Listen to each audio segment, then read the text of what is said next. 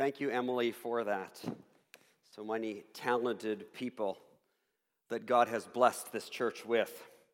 It's been busy trying to keep track of everything with VBS going on and a youth missions trip and mat leaves and people taking off on different holidays.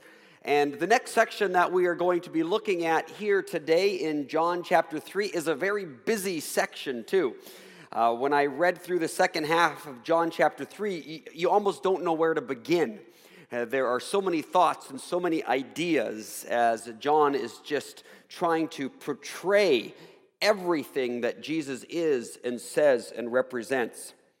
But as I looked at John chapter 3 and began to spend some time in that second half of John 3, I started to notice that there was actually a lot of repetition. That John was saying some of the same things, using the same phrases and the same pictures that he has already used earlier in the gospel in just the first couple of chapters. And as all good teachers know, repetition is a very good teaching method. When we live biblically, we read the Bible over and over and over again. We never get to the point where we read the Bible through once and we're like, done. Finish that, check it off, I never have to read it again. Biblical lives go over the Bible again and again. When we learn to swing a golf club, we do it by swinging that golf club again and again and again and again. That's how we learn to kick a soccer ball. That's how we learn to play the piano like we heard Emily play. I'm sure she's played that song many times. That wasn't the first time she sat down and played that. That she not only played that song, but plays scales again and again. That's how we learn. Growing up in a bit more of a liturgical church when I was a kid, by saying the Apostles' Creed and the Lord's Prayer every single Sunday, that repetition of it again and again instilled those foundational beliefs into my subconscious mind. Repetition is how we learn. The kids this week during VBS who memorized Bible verses, they learned those Bible verses by going over them again and again. The songs they learned this week, they learned by singing them over and over and over again. That's how we memorize, how we instill values, how we develop good habits. I tell my wife, and I tell my children every single day, even when I don't feel it, I love you. I say it again and again and again, because by repeating it, it makes it real. It's how we develop habits. John 3:17-36 is a repetition of what John has said before. We have been working our way through the Gospel of John, and we are now in the second half of John chapter 3, and in many ways it is a time to pause and to repeat. Just listen. From these verses, I will say the phrases from these verses here that have already been said. In this section, John says that Jesus is God's one and only Son, that God's light came into the world, that people love darkness more than the light. He says that John the Baptist is not the Messiah, but only the one to prepare the way for the Messiah. He says that Jesus must become greater and greater, and John must become less and less. He says Jesus has come from above and is greater than everyone else. He says that Jesus testifies about what he has seen and heard, but how few people believe him. Jesus is sent by God. Jesus speaks God's words. God gives Jesus the Spirit. The Father loves his Son and has put everything in his Son's hands. And anyone who believes in God's Son has eternal life. Those 12 phrases in today's section have all already been said. That's 12 things in a mere 14 or so verses. That's almost one a verse. Repetition, repetition, repetition. Just in case you haven't caught this, in the first 3.5 chapters, let me repeat. Let me say it again. Who Jesus is and what he's done. Jesus was not a figure who just came into time and space without any kind of historical background. And so as we've been learning so far through this Gospel of John, in order to understand Jesus, in order to understand who he is and what he did and what he said, it is important that we understand the background from which Jesus came to us from. And that background is the Old Testament. And so what John's been doing, and what he does with a number of these images too, is he keeps pointing us back to Old Testament pictures and concepts and ideas to put Jesus into his biblical and historical context so that we know who Jesus is. It's to protect us from just making Jesus into our own image, making Jesus a 21st century Canadian, making Jesus an 18th century European, or making Jesus some kind of Near Eastern guru. But we want to put Jesus into his Old Testament context so that we understand who he was in the historical day that he lived and the kinds of things that he claimed and said to do. And that's what we've been doing. We've been repeating this over and over so that we can understand who Jesus is. But one of the other things that repetition does for us is it allows us to look at the same ideas from a different angle. Like taking a diamond and looking at a diamond over and over and over again. One of the things repetition can do is it can cause us to tilt the diamond a little bit so that we can repeat, look at it again, but look at it from a different perspective. And so that's what I want to do this morning. This morning, we're not going to repeat all of the pictures and how they relate to the Old Testament. We've been doing that. What we're going to do this morning is we're going to take a very important contemporary issue and try to assess this contemporary issue in light of what John is saying in his gospel. Now, I want to warn you first before we do this that usually this is not a very healthy way to read the Bible. To take just contemporary issues and then to just sort of ram them into the Bible and try to apply the Bible to them. That's how we make the mistake of making the Bible say all kinds of crazy things that it's not intending to say. So the only reason we can do what we're going to do this morning is because we've done the background. We've spent the last couple of months doing the background to understand the biblical and historical context in which Jesus is in. That always has to come first. We always have to first understand what is a text, what is a Bible story, what are the images saying in their biblical context as they relate to the Old Testament, as they relate to the historical context, before we jump to any kind of contemporary application. And so we got to keep that in mind this morning, that the reason that we are doing this and are able to do this is because we already have built our background on the texts involved.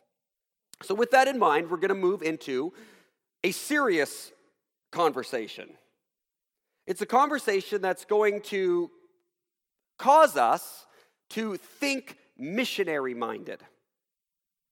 One of the things that we have to remind ourselves, particularly when we grow up in the same historical context that we were born into, and we're still in that context, is that we need to be missionaries. If you leave and go to another country, that becomes more automatic. You know that everybody around you is different and has a different culture, and you have to constantly think about, how do I relate the gospel to my culture? But when we grow up in a certain culture, it's easy to forget that. And what we end up doing is we end up wanting the gospel to constantly accommodate to me. How can the gospel message accommodate to who I am, rather than recognizing that we are all missionaries and we are all on a journey to continually say, how do we, even here today in Canada, relate the gospel to our culture? How do we adapt the gospel without compromising the essential truths of who Jesus is to the people that we are trying to reach? And the target group I want to talk about this morning is the group of millennials. It's no secret that most Canadian churches, when they look around the church, the group that is most absent from church today is the millennial generation. Usually they are the ones that are pinpointed as between 18 and 32 years of age. Now, the problem with this age group being absent from church is not unique to this generation. This has been an issue that every generation has had to face. How do we pass on the faith to the next generation? But many of the statistics show that it is particularly on the decline with millennials of this generation.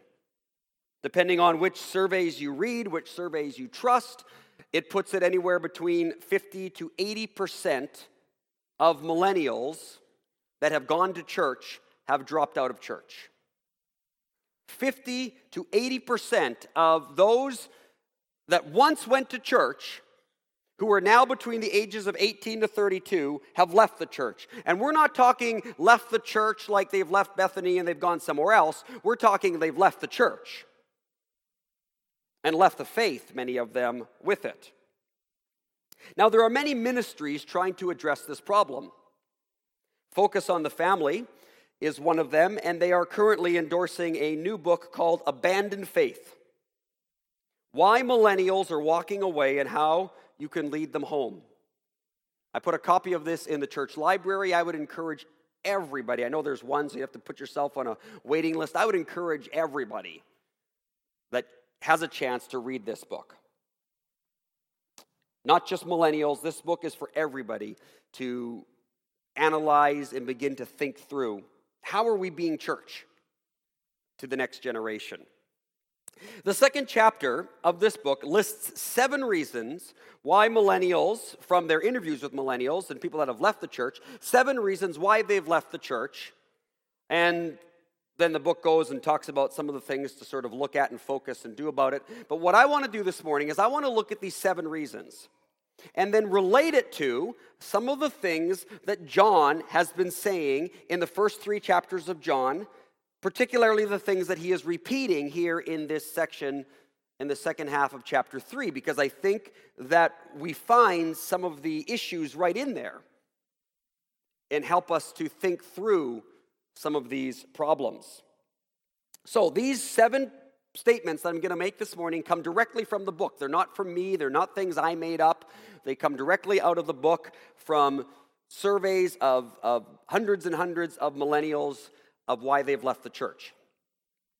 The first one is many millennials fail to see the connection between faith and culture. Outside of the church, they have no idea how their faith should play out in their careers, their personal interests, or their future lives. They see a disconnect between their faith, the faith that they were raised in, the faith that they were taught, and how to relate it to real life.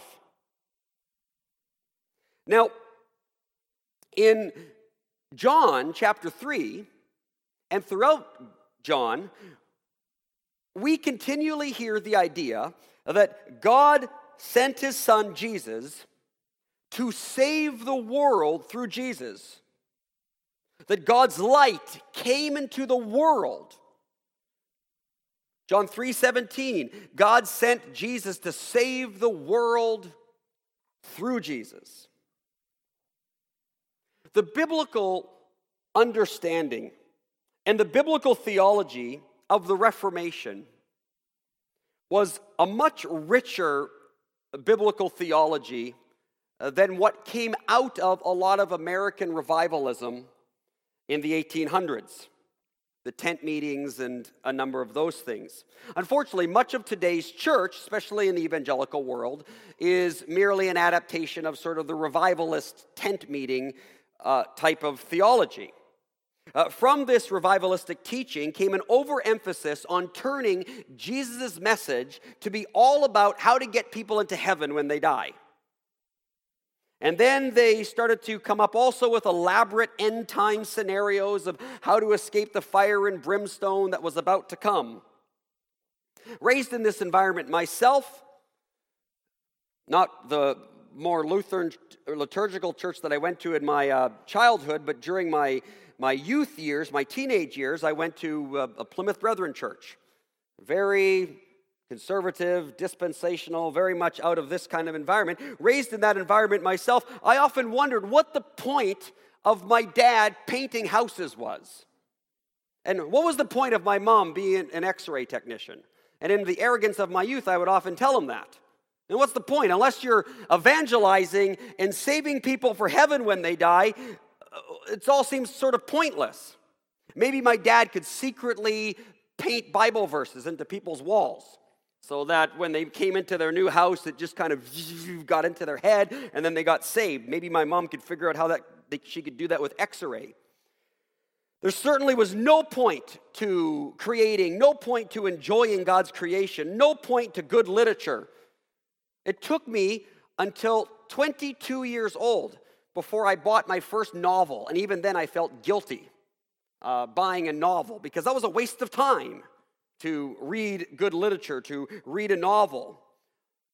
Gardening? I mean, unless you arrange your flowers in a certain way that says Jesus saves, what's the point of gardening? It's all going to blow up in the end anyway. So this is kind of the mentality that I came up with. And the problem with this is that it makes 95% of your faith completely irrelevant to real life. And so millennials and others who have been raised in this kind of environment fail to see a connection between their faith and culture and real life. There's no connection. It's simply about praying some prayer to get into heaven when you die. There's no other connection.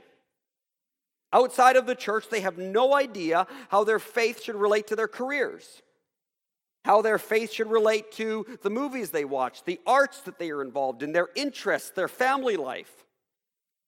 Now contrast this kind of revivalistic type of teaching, which is all just about getting saved to get into heaven, with more Reformation thinking.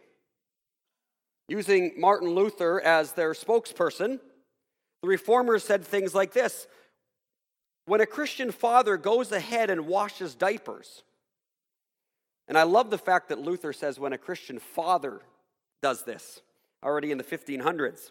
When a Christian father goes ahead and washes diapers or performs some other tasks for his child, God, with all of his angels and creatures, is smiling.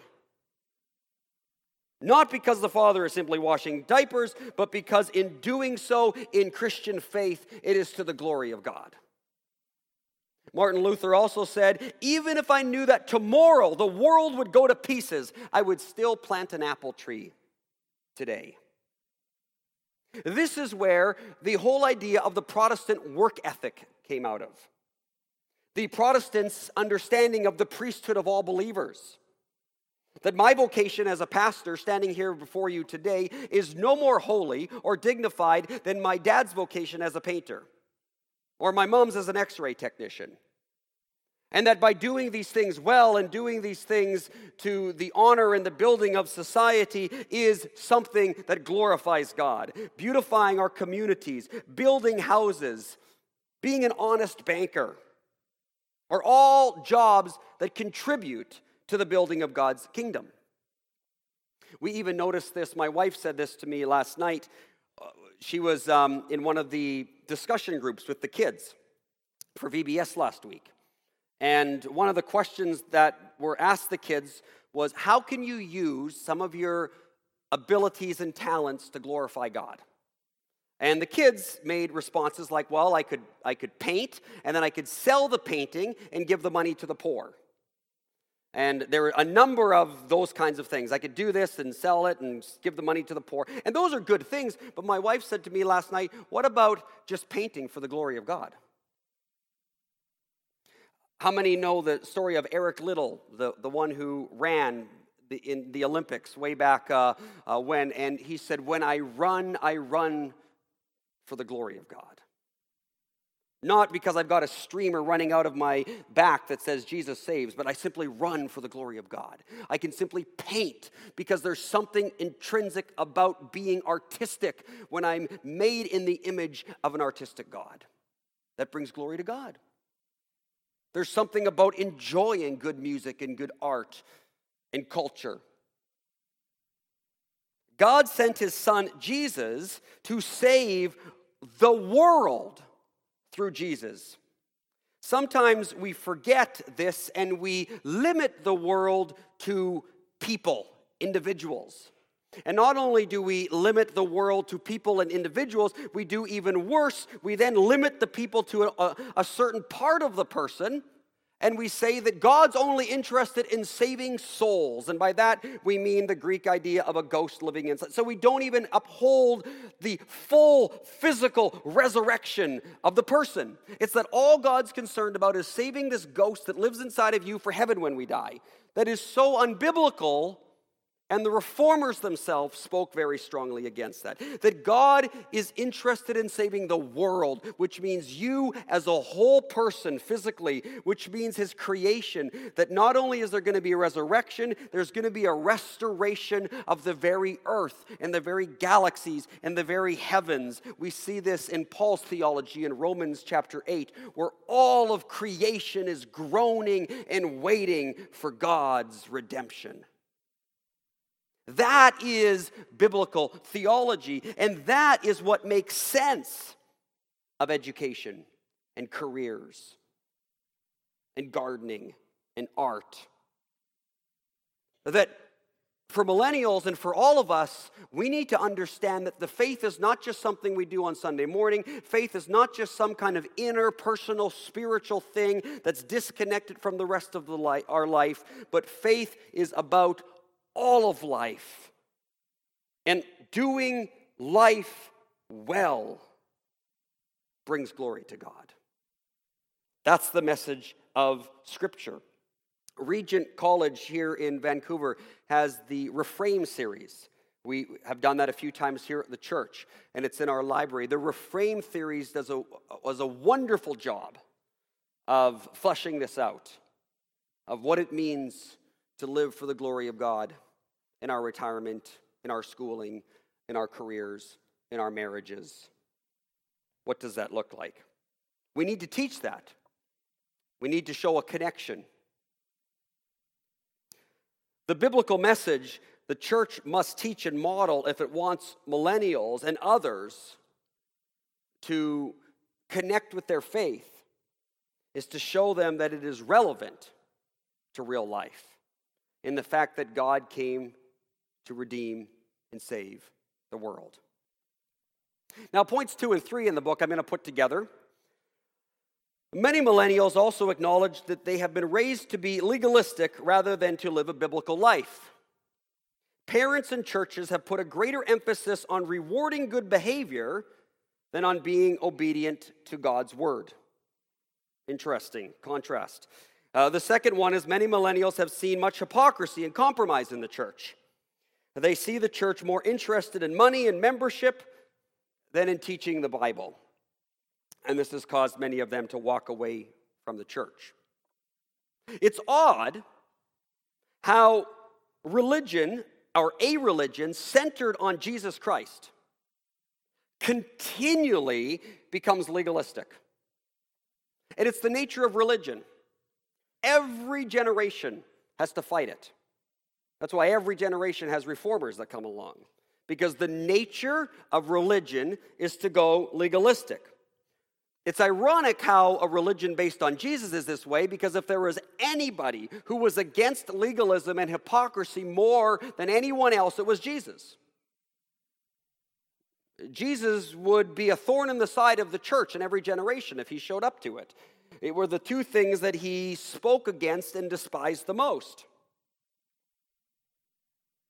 We see even in the early stages, before the church was even birthed, here in John chapter 3, verse 25, a debate broke out between John's disciples and the disciples of some other guys. What about? Verse 25 says of chapter 3, about ceremonial washing. A debate broke out. Should we wash our hands this way, or should we wash our hands this way? Or what does the Old Testament mean like this? And so already John's disciples, John the Baptist's disciples, and we see later on Jesus' disciples, and then even when the church gets birthed, these kinds of things continue to come up. Issue after issue, and then camps are formed around issues. Coups are organized. People put their cause above the great evil of church schism and division. We do not see that as a heresy as much as we should. Schism and division. A great heresy. The ceremony washing issue comes up at the wedding. And if we remember the story of the wedding where Jesus turned water into wine, we see how much Jesus in his symbolic nature showed that he was coming to bring about a new order. The water at the wedding was used for ceremonial hand washing. And what did Jesus do? He took the very water and turned it into wine. It wasn't just to give his guests wine. It was to symbolize the fact that a new order had come into place, and it was an order away from legalism, an order away from ceremonies, an order away from rituals and traditions and customs towards an order that knows how to worship in spirit and in truth and love. You want to know why so many millennials reject the church but have such favorable opinions about the LGBTQ community? It has nothing to do with sex. That's completely missing it if you think it's just because of sex. It's because that community portrays love, acceptance, tolerance, diversity, the willingness to be an individual and yet be accepted if you're different from everybody else around you. And so they've got that to look at. And for many millennials, they then look at the church that their parents and grandparents are a part of, and they've seen fighting and splitting and rebellion and leaving over how the water should be administrated in baptism or how the crackers should be eaten during communion, fighting over every other issue in the church. And you tell me, which community would you rather be a part of? That's what they see. That's what's been modeled to them. Jesus would leave as well that kind of environment. It's a strong statement, but it's true, and we have to be able to listen to it. I long for the day when Christians can worship together and practice and celebrate the theologically rich diversity of many traditions, of many approaches to communion, of many approaches to baptism, and music and preaching and culture, rather than our increasingly sectarian, narrow views that split and then split and then split and then split. People want to see Jesus. People want to see Jesus high and lifted up, as John the Baptist did. People don't want to see denominations. People don't want to see ceremonies that divide us and make us arrogant and argumentative because we think we know the truth better than everybody else. They want to see Jesus high and lifted up. Millennials aren't looking for perfect people. They're looking for honest people. You don't know how many times I've sat with millennials in my office who have said to me, I have never in my life heard my parents ever say they were wrong. I've heard that so many times, and I'm like, your parents are Christians? I mean, the whole message of Christianity is I am wrong. The whole message of Christianity is confess your sins to one another. And I hear time and time again millennials who have Christian parents or grandparents who say to me, I've never, ever heard them admit that they were wrong. Just for once, I'd like to hear them admit, I'm wrong. I actually am a sinner. I actually do need grace. I am wrong at times. The fourth and fifth statements I'll put together too. Many millennials have never actually been taught about the life, work, death, and resurrection of Jesus. The focus has been more about following celebrity pastors and helping them launch their satellite campuses than on being trained in how to read and study the Bible for themselves. And the fifth one is many millennials, though raised in the church, are biblically illiterate. Those two kind of go together as well. See, we live in a celebrity culture. Celebrity is savior in our culture. And it's affected the church just as much as it's affected the rest of society. And we flock to celebrities. We flock to celebrities in the church, and often we live vicariously through them. Many in the church live their faith through their pastor. If their pastor's on a high, they're on a high. If their pastor's low, they're low. Whatever their pastor believes, they believe.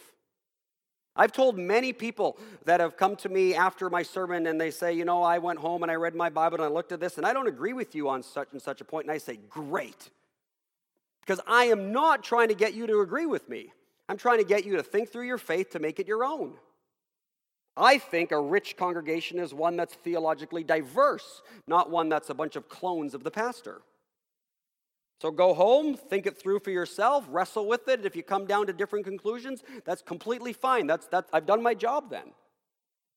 My job isn't to make you disciples of me, it's to make you disciples of Jesus.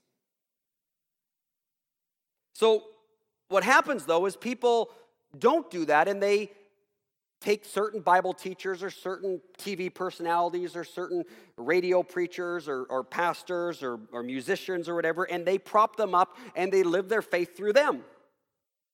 They hear what somebody else says or they read something in the Bible and the first thing they say is, oh, I wonder what John Piper has to say about that. I'm like, well, why don't you think it through for yourself first before running off to finding out and always taking his position on things. I mean, he's not infallible. He's got some good ideas. He's not infallible. Don't just run to your guru. And so we live in this celebrity culture which tends to prop people up, prop pastors up. This is not necessarily the pastor's fault. Sometimes it can be. Some pastors can burn people out, and some pastors can use people to simply build their kingdom, but most pastors aren't like this. But people prop them up to be saviors, celebrity saviors, and they put them ahead of commitment to Christ. They put them ahead of the slow, deeper work of examining their own faith, which takes work, which takes more work than a quick 1-minute Google to find out what so-and-so says about it. It takes your own work to read and to study and to connect with Jesus on your own. John the Baptist, like all good preachers, knew the importance of trying to steer people away from celebrity. When some of John the Baptist's disciples complained that some people were leaving John the Baptist's camp and following Jesus, this is what we read. Chapter 3, verse 25. The one you identified as the Messiah is also baptizing people, and everyone's going over to him. They started complaining. John replied, you yourself know how I told you plainly. I'm not the Messiah. This is true of every pastor, every one of us. I'm not the Messiah. This is true of parents to say this to their own kids. I'm not the Messiah. I'm only here to prepare the way for him. It is the bridegroom who marries the bride, and the best man is simply glad to stand with him and hear the vows. Therefore, I am filled with joy at Jesus' success. He must become greater and greater, and we must become less and less. You can't live your pastor's faith. You can't live John the Baptist's faith. You must go to the one they are pointing to, and that is Jesus. It's why people can go to church for decades and listen to thousands upon thousands of sermons and be essentially functionally biblically illiterate. Because unless you take it in yourself, unless you take ownership of your faith, it doesn't matter how many thousands of sermons you will listen to, it'll have very little impact on your life. Most of you forget what I've said by 2 o'clock in the afternoon on Sunday. Unless you take it in and make it your own, that has very little impact. You need to read your Bible for yourself. Make your faith your own. Millennials need to heed the danger of being fixated with church celebrities. And we need to model that for millennials. If they see their parents or grandparents always talking about, well, this preacher's really good, but I don't really like that person. And, well, the reason that church is successful is because, they've got that pastor, and, our church isn't very successful. We probably need a new pastor. If we could get a new pastor, then we'd be successful because it all depends on the pastor. Well, then we're modeling to them that it's all about the pastor. We're modeling to them celebrity culture. That it all comes down to the person that's leading rather than the family committed together. Church growth is about healthy churches living diversely in love with one another and love with God. The sixth point that this book brings up is that many millennials have doubts and objections about the Bible and Christianity, but find they cannot raise them in church, or if they do, don't find church people able to give them good answers. This is probably the one I relate to the most because this was the one that almost caused me to leave the church.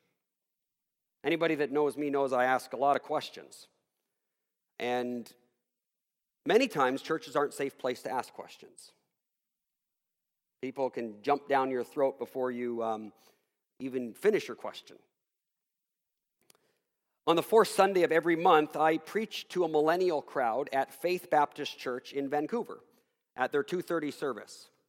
I go there once a month, and last month I did a question and answer time with them. And this millennial crowd of 18 to 32-year-olds, these are the kinds of questions they're asking. They're asking questions about transgender issues. They're asking questions about homosexuality. They're asking questions about sex and singleness. They're asking questions about marital unfaithfulness. They're asking questions about agnostic professors and bosses. These are the questions they're asking, and they're wondering how faith relates to it. And yet there are still in the church many that don't even want to hear these topics addressed or preached.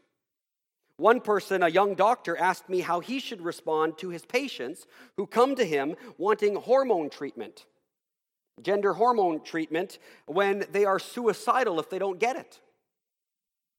What do you say to someone like that? I have a guy that comes to me regularly. He wants to transition to become female, and when he doesn't get those kind of treatments, he's suicidal. Is the church a safe place to ask questions like that and not get knee-jerk, pat answers? To allow differences of opinion. Two Christian doctors may actually deal with that situation very differently. Do we allow for that in the church? Help people think through a grounded biblical response of what it means to be Jesus' disciples? Those are questions I can't answer by giving a 1-2 sentence answer like it's just some simple solution. Those are complex problems. If millennials are going to become biblically literate, they need to see the Bible handled well in the church by church people. It's one of the reasons we did our 40-day New Testament Bible reading. To begin practice reading the Bible well, reading big, thinking big, seeing themes, seeing the structure of Scripture. To model healthy habits of Bible reading. There's no lazy way to become well-informed scripturally. There's no lazy way to do it. It involves time-consuming, balanced, widely informed Bible study. And with all the good Bible schools around us, I mean, we are in a location here in the Lower Mainland with many good Bible schools around us. I feel it should be mandated that every retired person should have to go to Bible school at least part-time. Could you imagine what that would do to our churches? If every single retired senior was biblically training themselves in their retirement years. In fact, I'm reading this book right now. It's a study of Norman Rockwell's paintings. And I'm surprised the author of this book also points out, too, how many of Norman Rockwell paintings show seniors studying. And this author was talking about how this was a theme for Norman Rockwell and an encouragement that many of his paintings show seniors at the book studying, looking at globes with magnifying glasses, and he was very much encouraging our latter years are the years where we have the time and the resources to really become educated, wise individuals. I'm not overemphasizing the point to say this would revolutionize the church and would be richly attractive to millennials. Millennials have no problem with seniors, especially seniors that they see that are wise, that are patient, that show that they are educating themselves, that they're learning, that show love. The seniors that don't attract millennials are ones they see as narrow-minded and bigoted and argumentative and people that just don't seem to keep growing. So it has nothing to do with age. It has to do with what you're doing with it. Jesus comes from heaven and testifies about what he has seen and heard, but few believe what he tells them. But anyone who accepts Jesus' testimony can affirm that God is true. John 3:32-33 says, we need churches filled with people from old age to young age who can testify to the truth of God in science and in philosophy and in psychology and in language and in anthropology and in archaeology and in economics and on and on and on we go.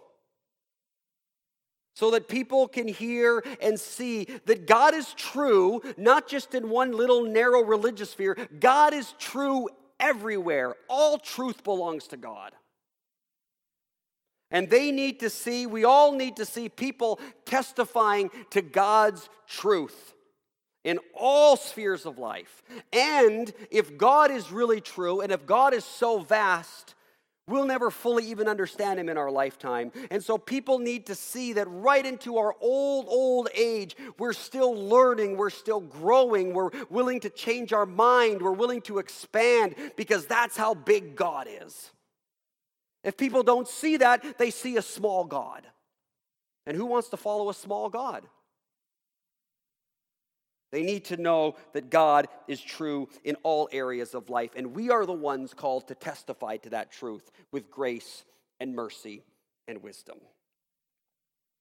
And lastly, many millennials who claim to be Christians never had a true conversion to begin with. The pat Sunday school prayers that churches and revivals have people recite don't guarantee salvation. Anyone who believes in God's Son has eternal life, but we need to ask ourselves, what does that mean? What does it mean to believe? Eternal life should never be reduced to simply the afterlife.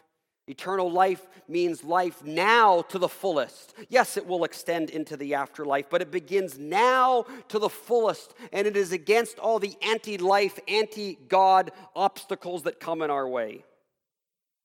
But it's important to realize that this life is found when we bind ourselves to Christ. Pray this magic prayer to get you saved into heaven when you die, and then mix in, once you do that, once saved, always saved, is probably one of the biggest obstacles and heresies to the modern gospel. It's what Dietrich Bonhoeffer referred to as cheap grace. Pray this prayer. Once you pray the prayer, once saved, always saved, boom, you're good. It's almost a direct affront to the clear call of everything Jesus stood for. Matthew Bates' new book, Salvation by Allegiance Alone, Rethinking Faith, Works, and the Gospel of Jesus the King, is just a timely message for the church today. It's time we stop coddling our millennials with their baby prayers and their baby ideas about God and tell them that it's about full commitment to Jesus Christ. That a 4-year-old prayer or a 14-year-old prayer that doesn't have any testimony that follows it is useless. It's about walking with Jesus. It's about allegiance to Jesus. You can't rest your salvation on a prayer with no testimony. We need to remind all the church of that. And so there's a lot of information here. I'd encourage you to read the book. But if I were to summarize all this up, I would summarize it with these 5 statements. That Christ came to save the world. And therefore, we need to show how following Jesus intersects with every aspect of our life.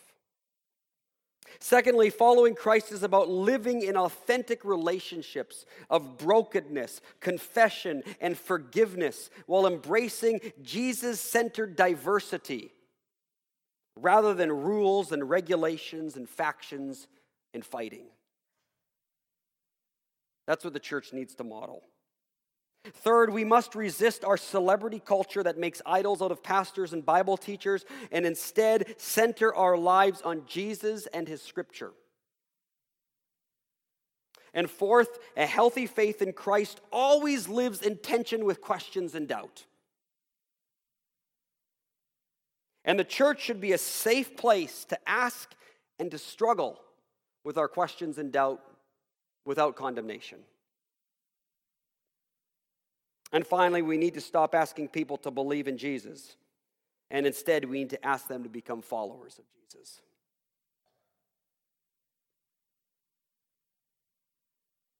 I want to pray. I want to pray for our millennial generation. Pray for us as a church.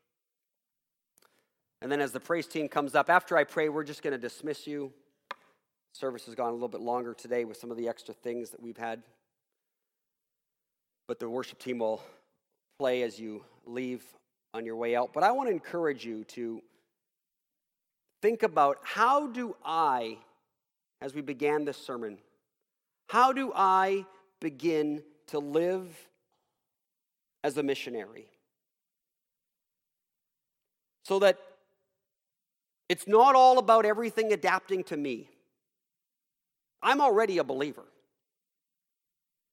But how do I begin to grow in Christ in such a way that I can adapt for the lost, to bring truth to them, to speak their language, to speak into their culture the truth of Jesus Christ? Let's pray. Lord Jesus, one of the last things you said to us was to go into all the world and to make disciples of all people. The message, Lord, that we see in Acts is the message of the Holy Spirit coming to Jerusalem and then the church being birthed and spreading outwards. Lord Jesus, we understand and we recognize that healthy Christian living is always a movement outwards.